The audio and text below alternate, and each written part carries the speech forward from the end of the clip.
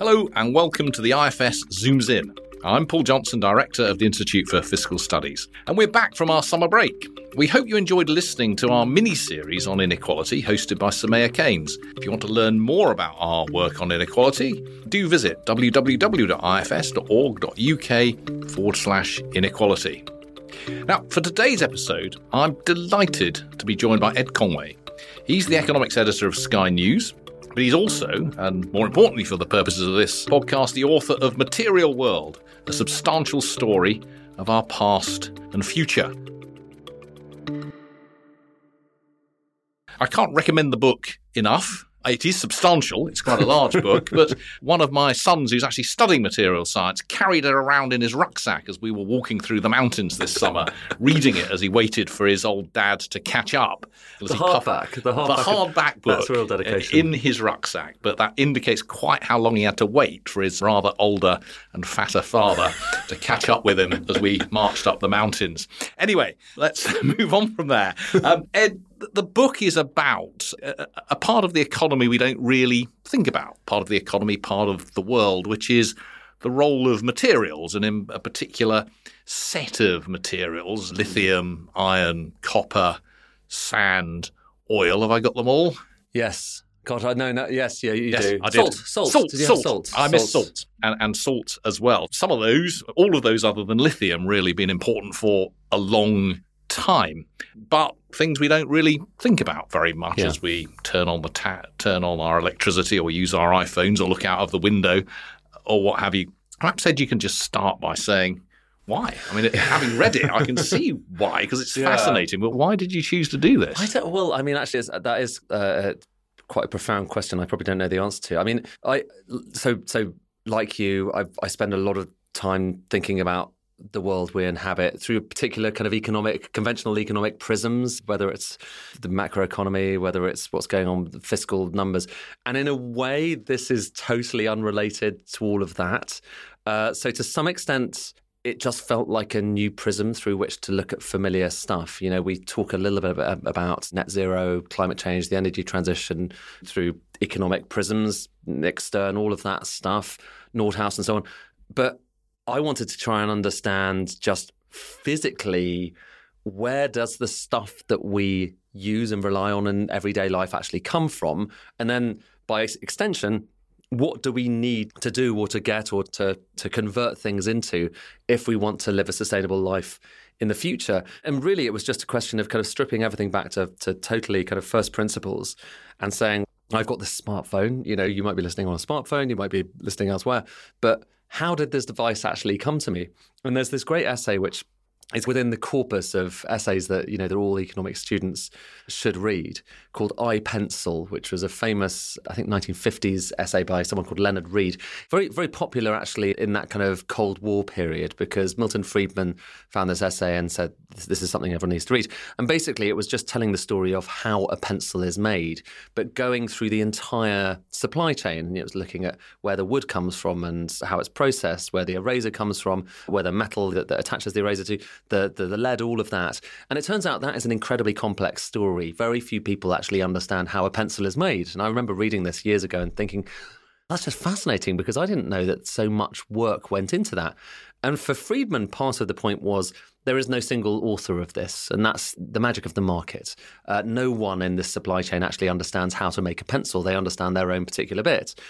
But then the other lesson from it is that these supply chains are incredibly complex, and our ignorance, our revealed ignorance in some cases about how stuff is made, where it comes out of the ground, what you have to do to it to turn it into products that we use every day, is also quite profound. And I think that we could all benefit from understanding a bit more about how the stuff we are using every day is made, partly because it comes back to the environmental thing, partly because by not concentrating on that all that much in the past, we've been able to blind ourselves from the realities of how stuff is made. All of these things, from steel, concrete, cement, so on and so forth, even silicon chips, they involve quite a lot of deployment of energy and quite a lot of carbon emissions to get into our hands. And so understanding that is part of the solution to start thinking about what we do about it. But secondly, it's quite magical. It's really amazing what we can do. And the story of how we make a pencil from all those different parts is pretty magical. The story of how we make silicon chips or solar panels or wind turbines or any of these other things is equally magical. And yet these often, maybe not silicon chips, but certainly something like cement or concrete, these things, we don't pay all that much attention to them. We just don't give them much of a second glance when we walk past them in the street. But behind so many of these everyday objects is a magical story that goes all the way back to stuff we get out of the ground. And so part of the book was, I guess, educating myself on all of that, trying to do a bit of a Leonard read on all sorts of different products like silicon chips and so on. But part of it was just thinking, gosh, okay, this is an amazing market we live in. And yet very few of the models that I had in my head from economics about how to understand it were all that useful for it. I mean, perhaps that's something you experienced as well. It's like this stuff feels intuitively very important, yet as a percentage of GDP, lots of the stuff that I write about here, whether it's copper or steel and so on, it's vanishingly small in GDP. And yet without it, civilization as we know it would cease to operate. So I was teasing out quite a lot of those questions as I researched it and wrote it. And the more I kind of burrowed into, what I call the material world, the more fascinating I found it. As I say, it's partly just one of these unexpectedly interesting prisms through which to look at familiar stuff. And then you're like, wow, okay, that is much more interesting than I thought. Yeah, and it really is. And actually, you brought out some of the themes I wanted to talk about there, because we could talk about sand and we could talk about salt and we could talk about lithium and all the amazing places you went actually to write the book, and pick stories of you in a huge bulldozer or several stories high, yes, or looking over vast salt lakes and so on, which sounds much more exciting than my average day spent in front of a computer. But likewise, that was the point. That's why I wrote the book, to escape from all that.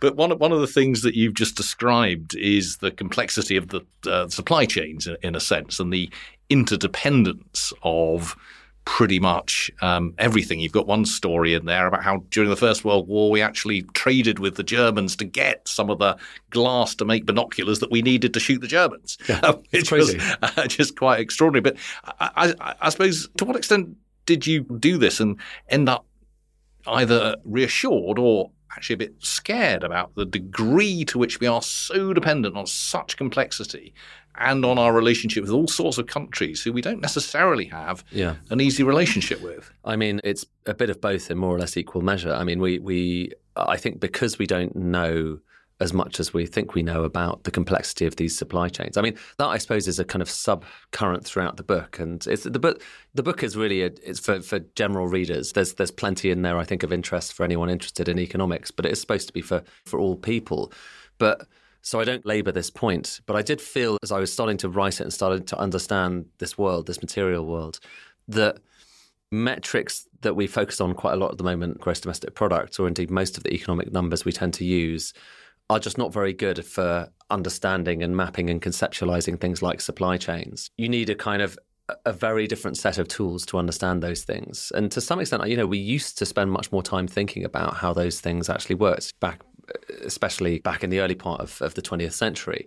But nowadays, we just don't really think. We just think things will suddenly turn up, and if you need, I don't know, chlorine, there will be enough chlorine. If you need carbon dioxide, there will be enough carbon dioxide, and the market will take care of it. And often it does, but it does by having to push prices up quite a lot, having to induce shortages that are very uncomfortable for everyone. And wouldn't it be good to understand these things a little bit better in advance rather than only being shocked by them afterwards? There's this episode that happened in the UK where there was a fertilizer plant that shut down, and we suddenly ran short of carbon dioxide, and everyone suddenly realized that was how we killed all the pigs in this country, using carbon dioxide stun guns. And suddenly the shortage of a fertilizer plant shutting down, which no one thought that much about, suddenly meant that you had a shortage of pork in the country, not to mention fizzy drinks. After that episode, Downing Street said, oh, hang on, we just had no idea this was coming our way, and have now started to try and talk to different chemicals firms about understanding those interlinkages and those networks of reliance. But as I say, they are far deeper than anyone kind of really appreciates. And it's not just that we need products from all over the constellation of different products. It's the fact that many of them come from other countries, some of which aren't necessarily going to be reliable in the future. Maybe they will, maybe they won't. But a lot of stuff comes from China. Our dependence on China for many of these products is extraordinary and growing. And that gets to, when your question was about to what extent are you depressed, to what extent are you optimistic?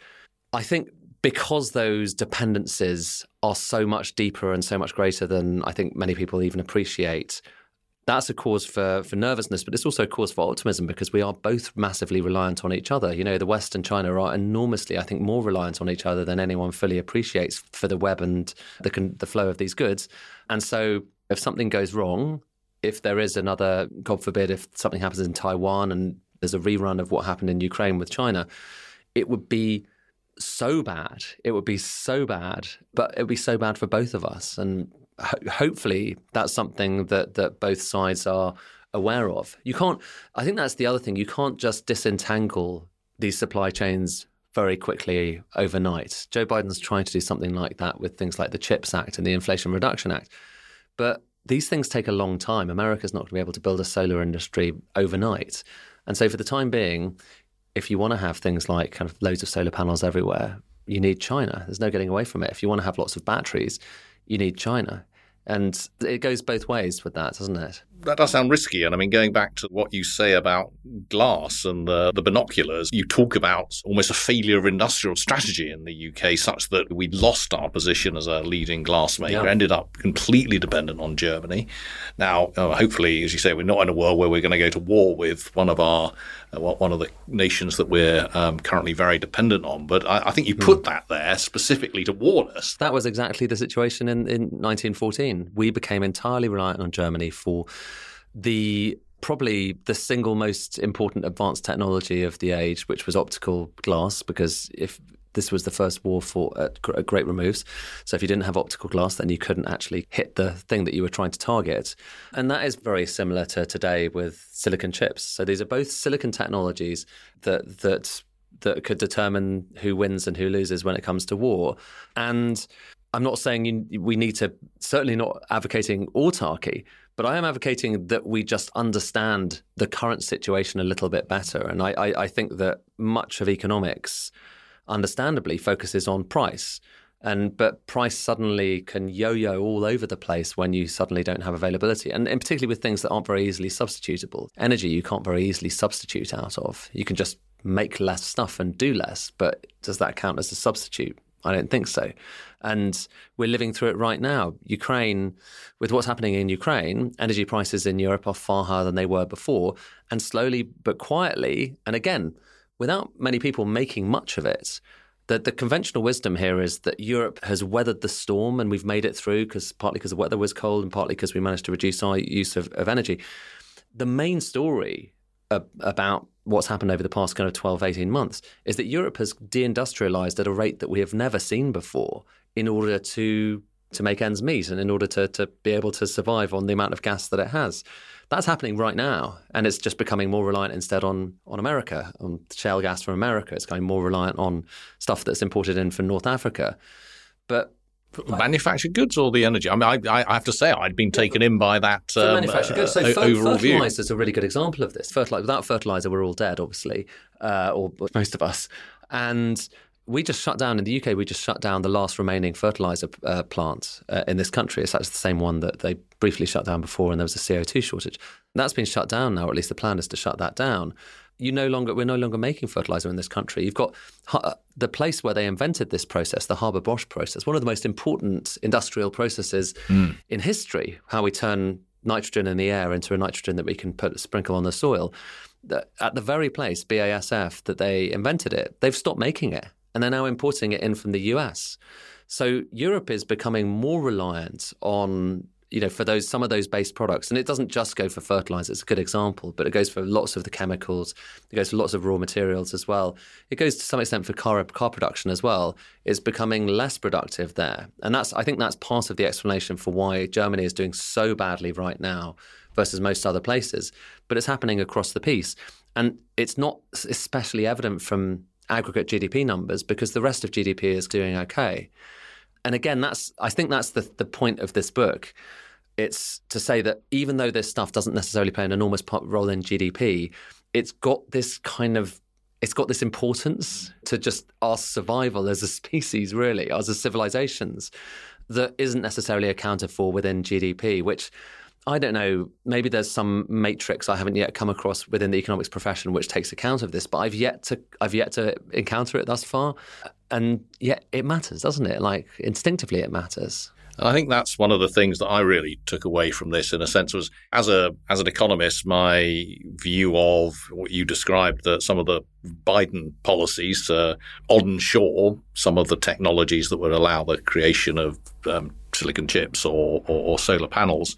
In a world of free trade, just looks daft. Makes no sense at all. Yeah. But in the world you're describing here, it's sort of, Christ, why didn't we do that before? Because, at the moment, we're so dependent on Taiwan for silicon chips, so dependent on China for solar panels and so much else, that if something went wrong there, the consequence would be much more dramatic than I think we understand. And yet, I don't know. This is what I'm trying to understand. I think we're all trying to understand this at the moment. I think that we have, because we were living in a world where you had untrammeled globalization, where China had entered the WTO, and you didn't have to worry about where things come from because they kind of showed up. If we're living in a different world right now, then this stuff suddenly, it does matter where your solar panels are coming from. And it's not to say that we are living in that world, but it does feel like a very different universe to the one that it felt like kind of only 5-10 years ago. When you're in that world, then the material stuff is all important because, in a way, like I say, that's not there in GDP. It is kind of like, theoretically, it should be there, shouldn't it, in kind of input-output tables? But those kinds of databases are pretty rubbish, the ones that we have at the moment. In theory, there should be a way of making a map of the economy that involves all of those kind of interlinkages. But we don't have anything like that. Just too complicated to imagine. And it's probably too complicated. I mean, I feel like you probably could make input-output tables that have slightly more granularity than we've got at the moment. But yeah, like it's back to that pencil. If it's pretty much impossible to make a comprehensive map of something as simple as a pencil, then what about a silicon chip? And in one of the chapters of the book, I try to go down some of that journey of explaining where the silicon comes from. One of the things extraordinary there is this I think that's the chapter where you go to this enormous place in the US, which is the only place in the world that can make the silicon pure enough. Yes. And they won't let you in, really, because it's so secret. Which is that stopped again, everything stopped because no one else knows how to do it. That place is one of those kind of extraordinary kind of pinch points because, they make something called ultra pure high quality quartz, I think it is, or ultra high purity quartz. And that quartz it doesn't go into the silicon chip itself. So if you're holding a piece of silicon chip, you don't have that quartz from that particular place. It's one town in America called Spruce Pine, where there's just a particular geological anomaly that means you've got super high purity quartz. It doesn't go to the chip, but you can't make the chip without it because you need to melt that super pure silicon in a crucible that's only made of this stuff. And it just so happens that the only place that we found that has enough kind of large quantities of that stuff is in the US, in North Carolina. So again, that's the other interesting thing about this. It is that it's not that China holds all of the cards or that the US holds all of the cards. In certain areas, there is actually a kind of equality of sorts. In some ways, actually, if you're looking geologically, America has much more abundance than China. China has lots of coal. They've got bits and pieces, but they have nowhere near the kind of richness of geology that America has, which in the long run is quite important. But that's definitely not the message from the book. It's not to say that geology is everything, but these things are, I think, more important than the conventional wisdom in economics has come to assume because of that fact that the world is in a different place at the moment. The other thing that is great about thinking about this is that it goes from the sort of the very basic digging sand out of the ground or getting lithium out of these massive sort of brine lakes and then leaving the brine to evaporate just like they did thousands of years ago to get salt out of the ocean. That's why what I love about this is that there's all these echoes. So, like how we used to make salt back in the Phoenician era is how we make lithium today. And so we think that we're incredibly modern, and we are in many respects, but in other respects we're retracing the same roots of our forefathers. And it's that combination of the very basic with the staggeringly high tech that comes together to do all of this. And talking about the lithium, which is, as you say in the book, 10 years ago, we probably wouldn't have dreamed of putting lithium among the most important elements alongside oil and sand and salt and so on. But now powers pretty much everything in terms of high tech. We're all sitting here with iPhones and so on, dependent on that.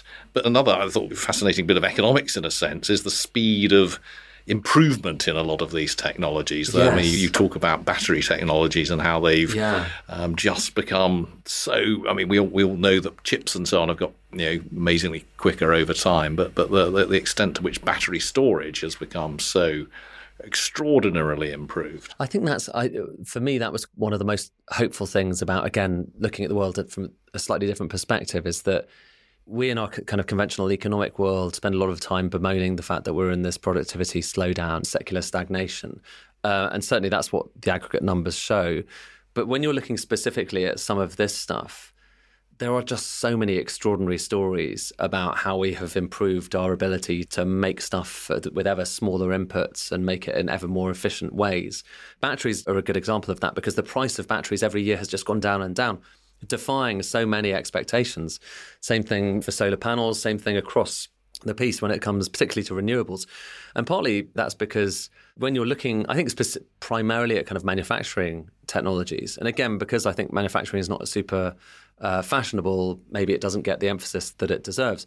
But our ability to get those productivity gains every year is amazing. It's not just, people talk about Moore's law in semiconductors, where every year the density of these semiconductors, or every couple of years, the density of semiconductors is going up at an exponential rate.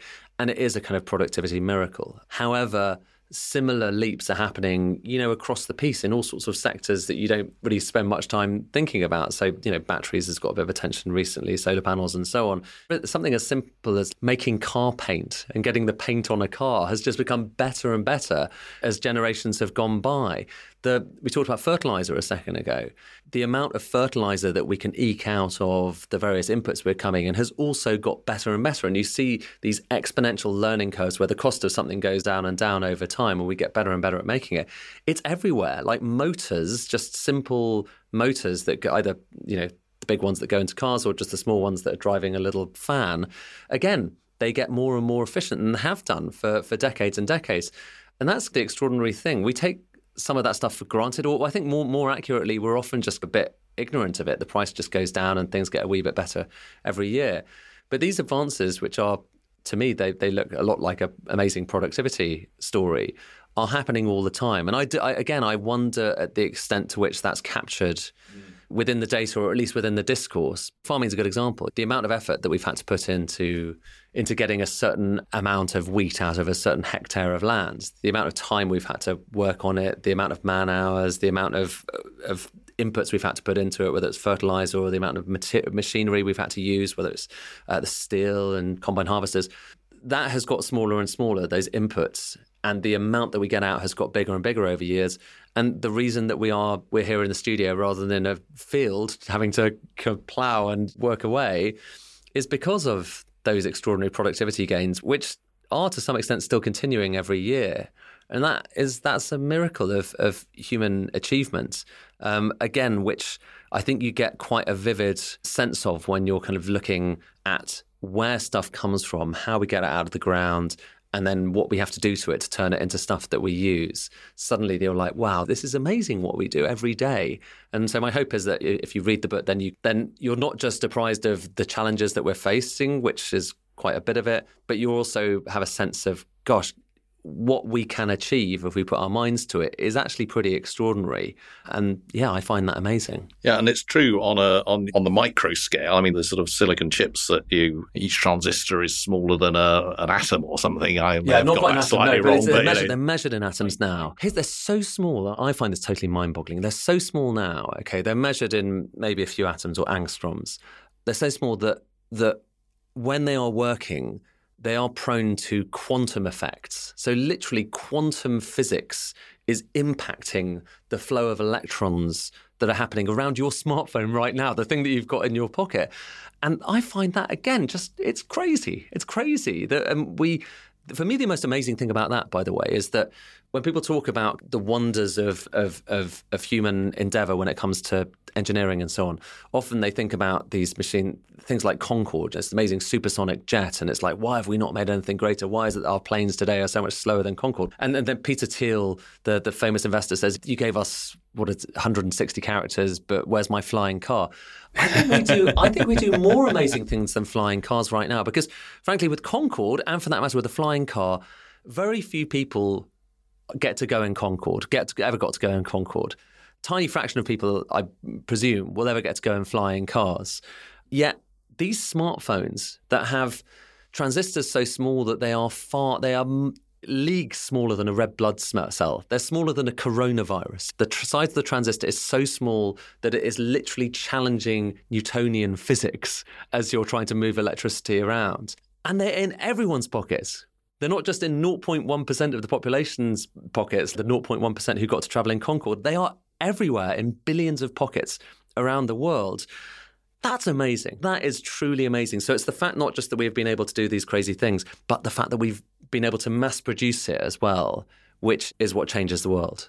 You've got that at the micro scale. I mean, some of the other figures that really struck me were just, I can't remember the numbers now, but the astonishing amount of raw materials that goes into a windmill, or hundreds of tons of copper, I think you said, and obviously especially vast amounts offshore of ones, just steel and concrete. The size of the cables that you need to take that electricity back to shore is massive. And that it's a very topical story at the moment, because we're struggling to get to encourage people to build wind farms. And that's partly because those raw materials, and you said it's copper, but it's steel, it's concrete, it's all of those other things.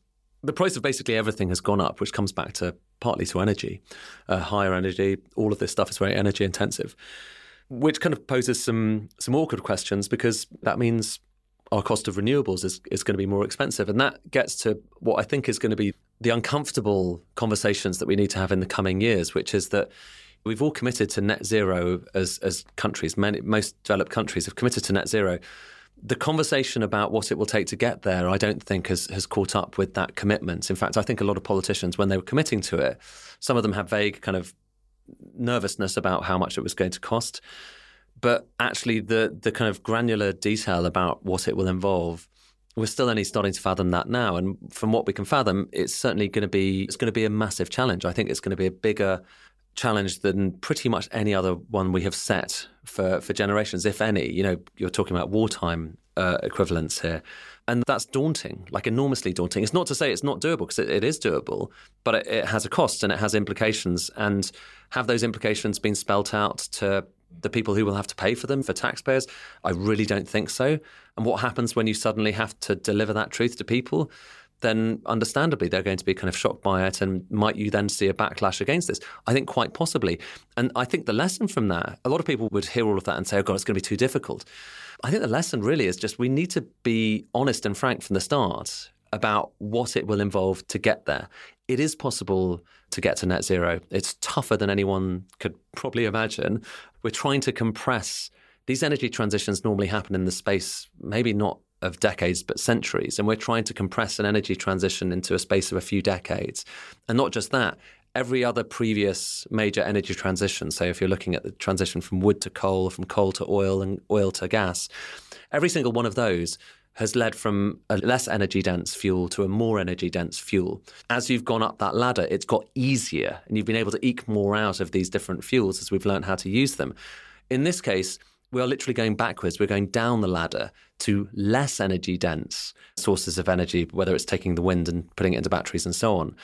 And so there's a double challenge there that is massive. But as I say, it's not insurmountable. And if you look back at all these amazing things that we've achieved over time and how we've brought costs down of all these things, there's so much to be hopeful about. But what I worry is by blithely not really thinking that much about where stuff comes from, then we might find ourselves hitting up against some resistance when suddenly it turns out that, hang on, renewable energy might, at least for in the short run, maybe not in the long run. In the long run, it could be really cheap, but in the short run, might well be quite a bit more expensive than we thought it was going to be. That's going to be uncomfortable, I think. And I thought it's very striking what you say about all of that. I mean, I've thought about this quite a lot in the UK context, and my view is that the public hasn't been told enough about some of the difficulties within the UK. Moving to heat pumps or whatever it's going to be is going to be a massive transition in its own right, but you put this in the sort of global context in terms of the almost unimaginable amount of steel and concrete and so on that's going to be required for all the wind turbines, the unimaginable quantities of solar panels that are going to be required, the fact that we're going to have nuclear power stations, which some people don't like. But one of the things that you talk about, which quite often people don't like to talk about, is that a lot of these things at the moment are themselves very carbon intensive, and making the concrete, the steel and so on creates an awful lot of carbon in the first place. Now, you're careful to say that the lifetime, it's still better to make these things than to burn gas to make electricity. But in the short run, this is pretty carbon intensive business. In the short run, there's a kind of hump. But there's two things, really. There's a hump of we need, in order to get to net zero, to do this enormous kind of infrastructure thing. We need to make all of the batteries, but we also need to make a massive electricity grid, because we need to raise the amount of energy we're getting from electricity from roughly 20% to maybe 70%. It all comes from electricity, whether it's from renewables and so on. And that means stringing a lot more pylons around the country, and it means a lot more copper and a lot more transformers and all of these different things, which are really kind of material intensive. So when you're building that infrastructure, that is a load more mining you need to do, a load more refining, and all of that stuff, like you say, is really carbon intensive. The good news is that in the longer run, once you have got over that hump and built a lot of the infrastructure out, then theoretically, first of all, you can do a lot more recycling. Secondly, actually, your imprint on the planet should go down quite considerably, because right now we're having to mine a lot of fossil fuels, or we are mining a lot of fossil fuels to get us the power that we need at the moment. In the future, if there's no fossil fuels, then your total aggregate amount of mining goes down. But our total footprint on the planet kind of shrinks. But to get to that promised land, this is the thing. To get to the promised land, then you potentially need more of everything, because you need more energy, you need more materials, you need more of it all. And you need to try and do it at a cost that is going to be palatable for humankind and for people who, even now in this country, are understandably nervous about the extra costs entailed. That no one was told there were going to be extra costs, or at least it wasn't made very explicit. But of course there will, because it's really expensive to build this stuff. We need to do it. Yes, in the very long run, in 50 years' time, we could have far, far more plentiful, cheap energy. But getting there is going to be tough, exciting, but tough. And that's something that none of the political parties want to talk about right now. I couldn't agree more. And I think it's not helped by those who seem to say that we could do this far quicker. It's going to be difficult and expensive to get there in the next 20 years. And also different, and also more difficult to get there. And this is the really kind of awkward thing. If you want to try and make all of that steel that you're going to make wind turbines out of in a green way, okay, that would be the kind of gold standard thing. Then you need vast amounts of energy. Then you need electricity. Extraordinary amounts of energy. And if you want to make all the fertilizers we're eating, like I said, we're not making any fertilizer in the country at the moment. But to replace a fertilizer plant with a green fertilizer plant involves crazy amounts of electricity. There's a stat, like somewhere towards the end of the book, about it would take the entire output of Hornsea 1, which is the world's biggest offshore wind farm. It would take the entire output of that wind farm just to be the equivalent of what we're producing in one single fertilizer plant, the entire output of the world's biggest offshore. And that's just for a little bit of fertilizer that isn't even enough for this country, which just underlines the scale of it all and the ambition. Like I say, I oscillate between being desperately depressed by all of this and being excited. Comes across in the concluding chapter. Yeah, I couldn't decide at the end of it whether to feel positive or negative. No, I don't know. And I think some people probably will read it and go, why couldn't you come out on one side or the other? But that obviously, that's real life. This is both things at the same time. It's scary, but there's a hopeful message there, which is to say that we can do this stuff. And actually, when was the last time that we set ourselves the task of having an industrial revolution? Because that's what we are doing. Industrial revolutions in the past, they happen more or less organically, sometimes imperceptibly, but sometimes obviously. This time we are setting ourselves that challenge. And industrial revolutions are massive opportunities for productivity, for thinking about doing things in new, exciting, and hopefully more efficient ways. And so that could spell a very exciting next few decades. But I don't think, given that the understanding of where we are now, this material world we inhabit, is relatively primitive, I think we need to get that straight before we then work out where we want to head to. Yeah, absolutely. I mean, I wish I'd had this to read before I spent my 10 years on the Climate Change Committee, because I kind of had a much better understanding of it all. Amazing to hear. There's one thing in the book that made me really angry, which was when you described, I think it was the raw material for lithium. You said that Australians deliberately dig it up there and send it to China because in China it's hugely energy intensive to turn it actually into the lithium we use. But then the carbon dioxide emissions are the Chinese's rather than the Australians. Yeah. I think that's just a great example of how we have to think about this globally, and why we in the UK need to think not just about the carbon emissions we create here, but other carbon emissions we create by what we consume here. And that's not something we focus on very much at all. And I think in a way, that's a sort of story of the whole book. We're consuming stuff created all over the world with all sorts of environmental impacts all over the world. And we're too often, probably arguably not enough focused even on what we're doing here. But the consequences of what we consume as some of the richest consumers in the world is much bigger than what actually our impact from what we create here. I think that's right. And I think it's the out of sight thing. If it's out of sight, we don't have to much think about it. And we've deindustrialized very quickly in this country, and much of that has been quite positive for us. But the thing is that one of the benefits of that, if in a purely kind of carbon accounting sense, is that our carbon emissions have fallen very quickly. It's not just that. Obviously, we have far more renewable generation, and that's a brilliant part of that story. But part of it is that we just don't make as much stuff and don't have as many of these processes anymore. We've just shut down the last remaining fertilizer plant in this country. That's going to be great for our carbon story. But our footprint, as you say, our wider footprint isn't shrinking at anything like the same rate. And thinking in those holistic terms, and I think the only way we can start to think in those holistic terms is to go back to first principles and understand how the stuff we need is made and how it gets to us.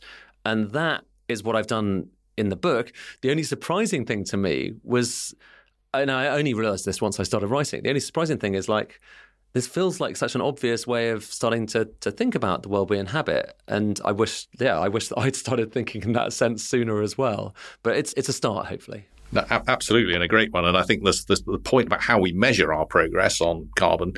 It's absurd to think the fact that we shut down a fertilizer plant here is in any sense progress, because it'll get made somewhere else, quite possibly in a less efficient way. And yet we count that as progress in the way that we target this. And I think that's sort of in itself quite. And need to be shipped here as well. That's the other thing. Well, that's also true. And that there are much broader lessons there, or parallels with all sorts of things where what we target determines what we do, rather than what we ought to be doing to determining what we do. Anyway, Ed, we've already spent probably too long talking about this, and honestly, we could talk for ages. And I think that the great part about the conversation is it is, as you say, a different way of looking at economics, and a bit that because in the way we measure the economy, a lot of this stuff looks less valuable than the legal services or whatever we provide. We don't really focus on it as much as we should. But as you say, without all of these things, we simply wouldn't be able to get off the ground in terms of living the life that we lead. So thank you so much for spending the time here. Thank you, everyone, for listening to this episode of the IFS Zooms In. To see more of our work, do visit www.ifs.org.uk. To further support us, do consider becoming a member for as little as £10 a month. You can find out more in the episode description. We'll see you next time.